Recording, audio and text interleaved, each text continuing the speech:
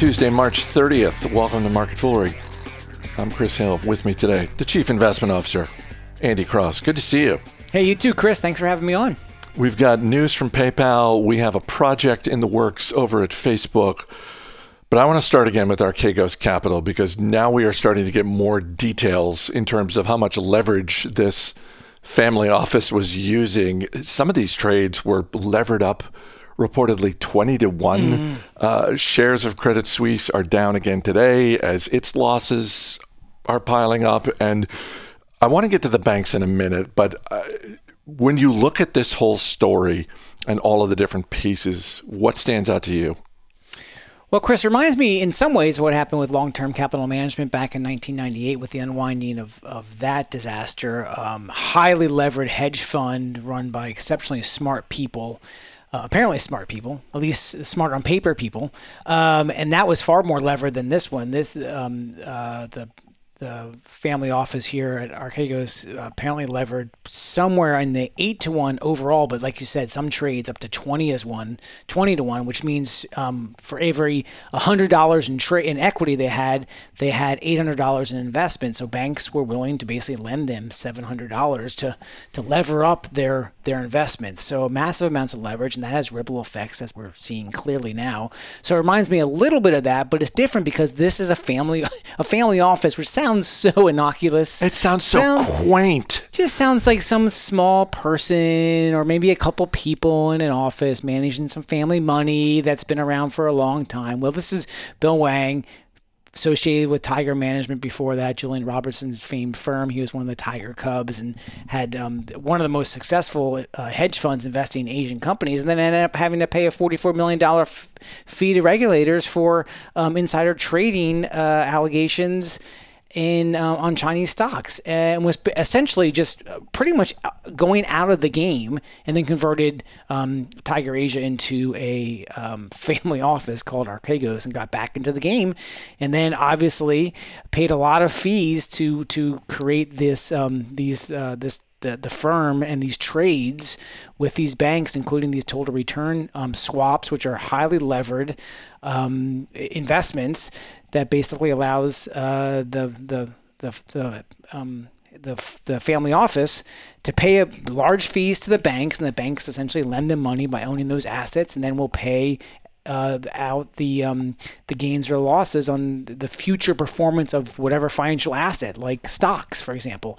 And they just were heavily levered against these bets, and these bets started moving against them. And all of a sudden, you start seeing the house of cards fall apart in a levered environment. Warren Buffett and Charlie Munger raved about this more than 10 years ago in their 2002 annual report. They talked about the risk of specifically total return swap investments, but derivatives in general, and how you just don't know who's on the other side of the counterparty trade.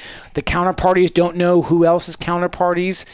Apparently, the Archegos family office had a lot of counterparties, so a lot of these risks, a lot of these swaps associated with different banks, so they didn't necessarily know. And then you just start to see this unwinding in these massive block trades in these stocks as the banks tried to raise capital to cover their losses, and they couldn't get out of them fast enough, and so Nomura and Credit Suisse are starting to see some of those losses pile up, as you mentioned. So it's just another evidence of we just don't learn anything in this business sometimes, right? This is we've seen the unwinding of these derivative trades and the leverage in the system, very dangerous at times when things move against you in those firms. And we saw it, with the short squeezes in GameStop in some way, and AMC Networks with the Reddit crowd, and now we're seeing it with so-called very experienced investors and very well known and capitalized banks.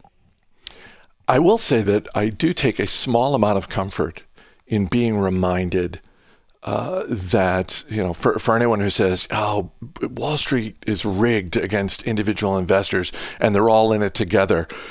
You look at this story with Archegos Capital and you see these quotes from, the different bank, and one hand didn't know what the other was doing. They're like just the amount that professionals on Wall Street were completely in the dark about what was happening with this money actually makes me feel slightly better.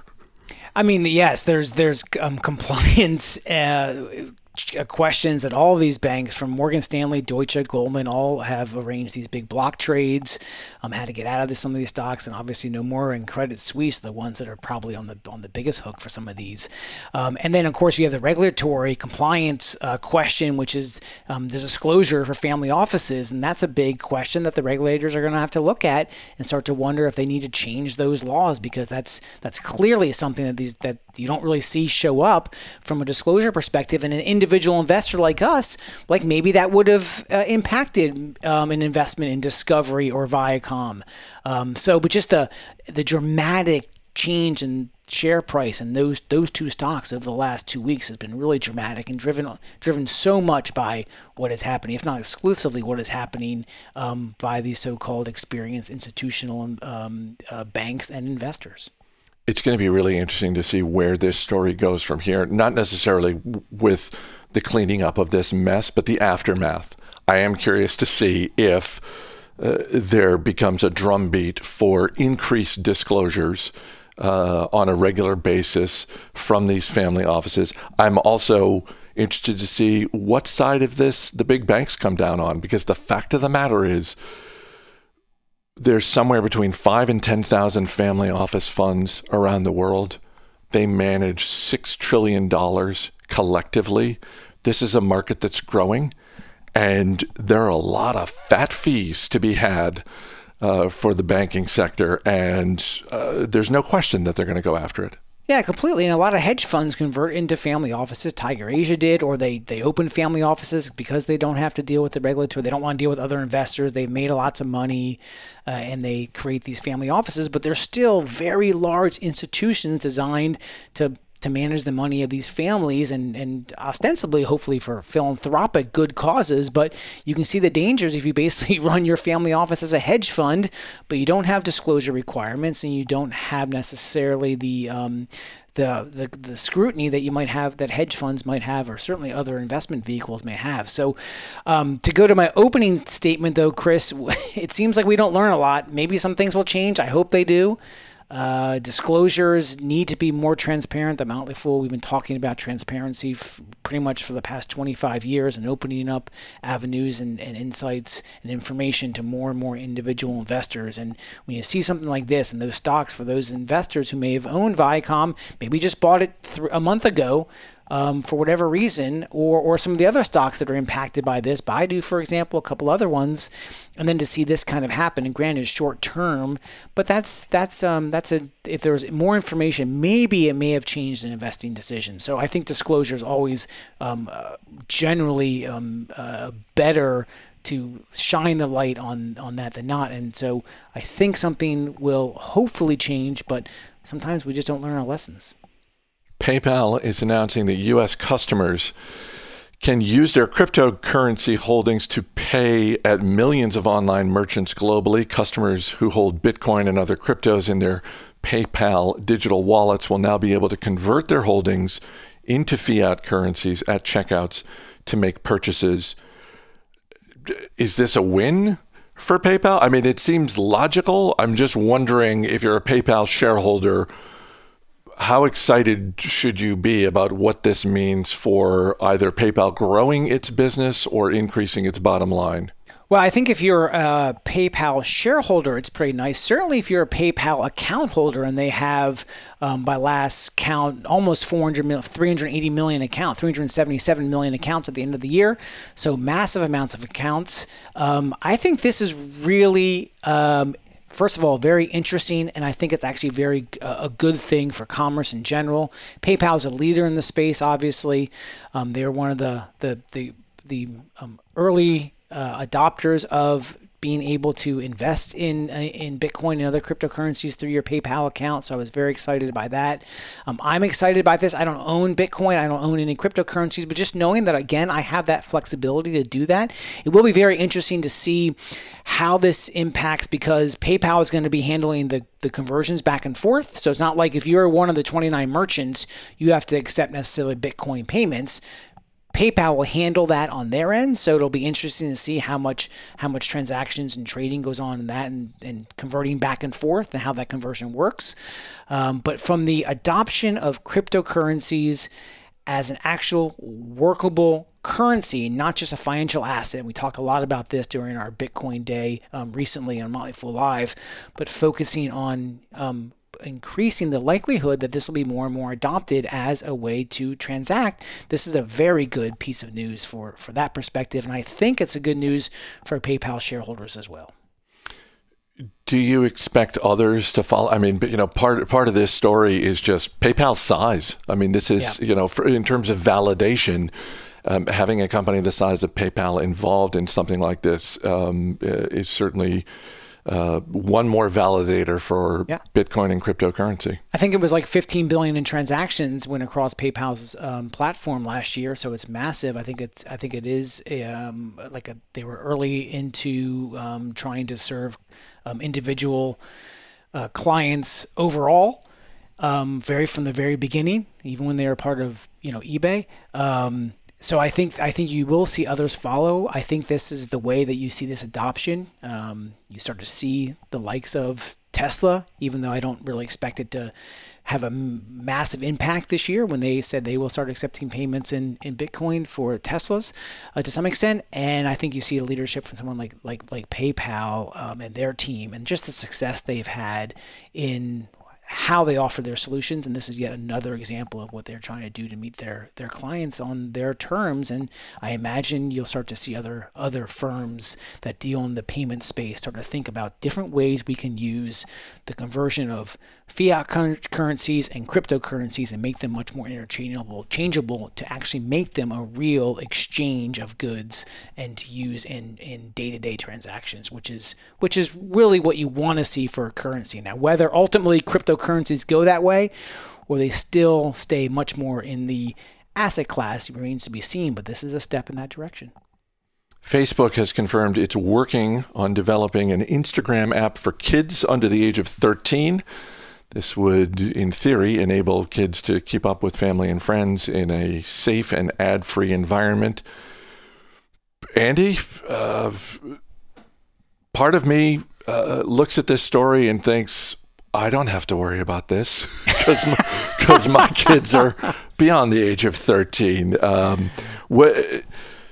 What's your blush, reaction to this story? Well, I'm on the flip side of that, Chris, because both my girls are younger than 13 and still have a couple years until they even get to that point. So Instagram has rules that you can't join unless you're over 13. So they already are serving kids in some ways, teenagers, and so they have that part of the market. But this was something they, I think, felt was just an attractive demographic if it is done correctly. And, of course, that's the big if, Chris, because we know there is a lot of challenges with opening up this kind of social media to all people in general. And certainly Instagram has faced criticisms and concerns, as has Facebook, as has Twitter, just about cyberbullying and just some of the creating an atmosphere of positivity and health. And you certainly have to do that when you are talking about Instagram. And same thing with YouTube Kids and YouTube and that platform as well. So if they can get this right and they can do it in a very healthy, positive atmosphere, my kids love to take pictures with their with phones or iPhones, dock up the photos, send them to friends. It's very right now just seems very innocent and very active a way for them to be able to connect. If Facebook can do this with Instagram for the young kids in a way that is healthy and positive, I can see it as a good sign. Obviously, there's lots of connections with same thing with YouTube Kids. When you are working you encourage younger people to adopt your platform and use it, and then you're more likely to continue to use it and migrate as you get older and use more. In this case, use Instagram outside kids. Use for Alphabet's case, use YouTube, the regular platform, not just YouTube Kids, and you're more likely to be involved in that platform.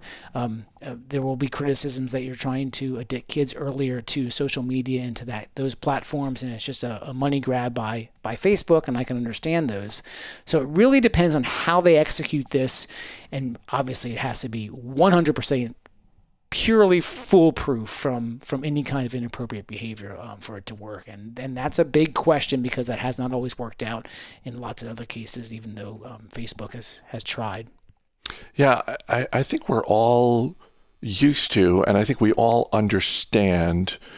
Let me use an example that has nothing to do with Facebook. Look at the iPhone. The very first iPhone, you couldn't even access the internet with it. And then, each new iteration of the iPhone gets better, more bells and whistles, gets better and better. But there are kinks that need to be worked out along the way. And it's understandable. I think you're absolutely right that this is something, to the extent that something needs to be perfect right out of the box. This is one of those things that if Facebook gets this right, there will be rewards further down the line by making what should be a first experience with social media a positive one. That pays dividends for Facebook if they get it right out of the box. If this is 95% perfect, I don't know that cuts it. I just see, I see both versions of it. Yeah. There's the version where everything works out, and there's the version where it's like, it's almost perfect, but there are still enough problems that it leads to, tabloid stories or the business version of tabloid stories. Yeah, I mean, there's a single point of failure in there that they can't afford, and we know Facebook's track record on this. Again, it's so massive, and there's 3 billion global users. Instagram itself probably has more than 1 billion. Their record, and just even from the very early philosophical days of move fast and break things. Well, this can't be broken out of the gate. This has to be as locked in and clear and hack proof. And all of those precautions, because I can guarantee you, I will not, just like it is with a company like Roblox, I will not let my kids on that platform unless I am 100% sure that they are protected, and it is safe, and it is friendly, and it is positive. Because one sniff of negativity comes across. I know it's very hard to protect your kids all the time, but that's going to kill that platform and will kill the user base of it and the adoption of it, which is really what they want to go after. And not to even talk about how they might monetize it with advertising, which is a whole other question, Chris, and probably don't even have time today to talk about. Andy Cross, going to be interesting to see how it all plays out. Thanks for being here. Yeah, thank you, Chris. As always, people on the program may have interest in the stocks they talk about, and the Motley Fool may have formal recommendations for or against, so don't buy or sell stocks based solely on what you hear. That's going to do it for this edition of Market Foolery. The show is mixed by Dan Boyd. I'm Chris Hill. Thanks for listening. We'll see you tomorrow.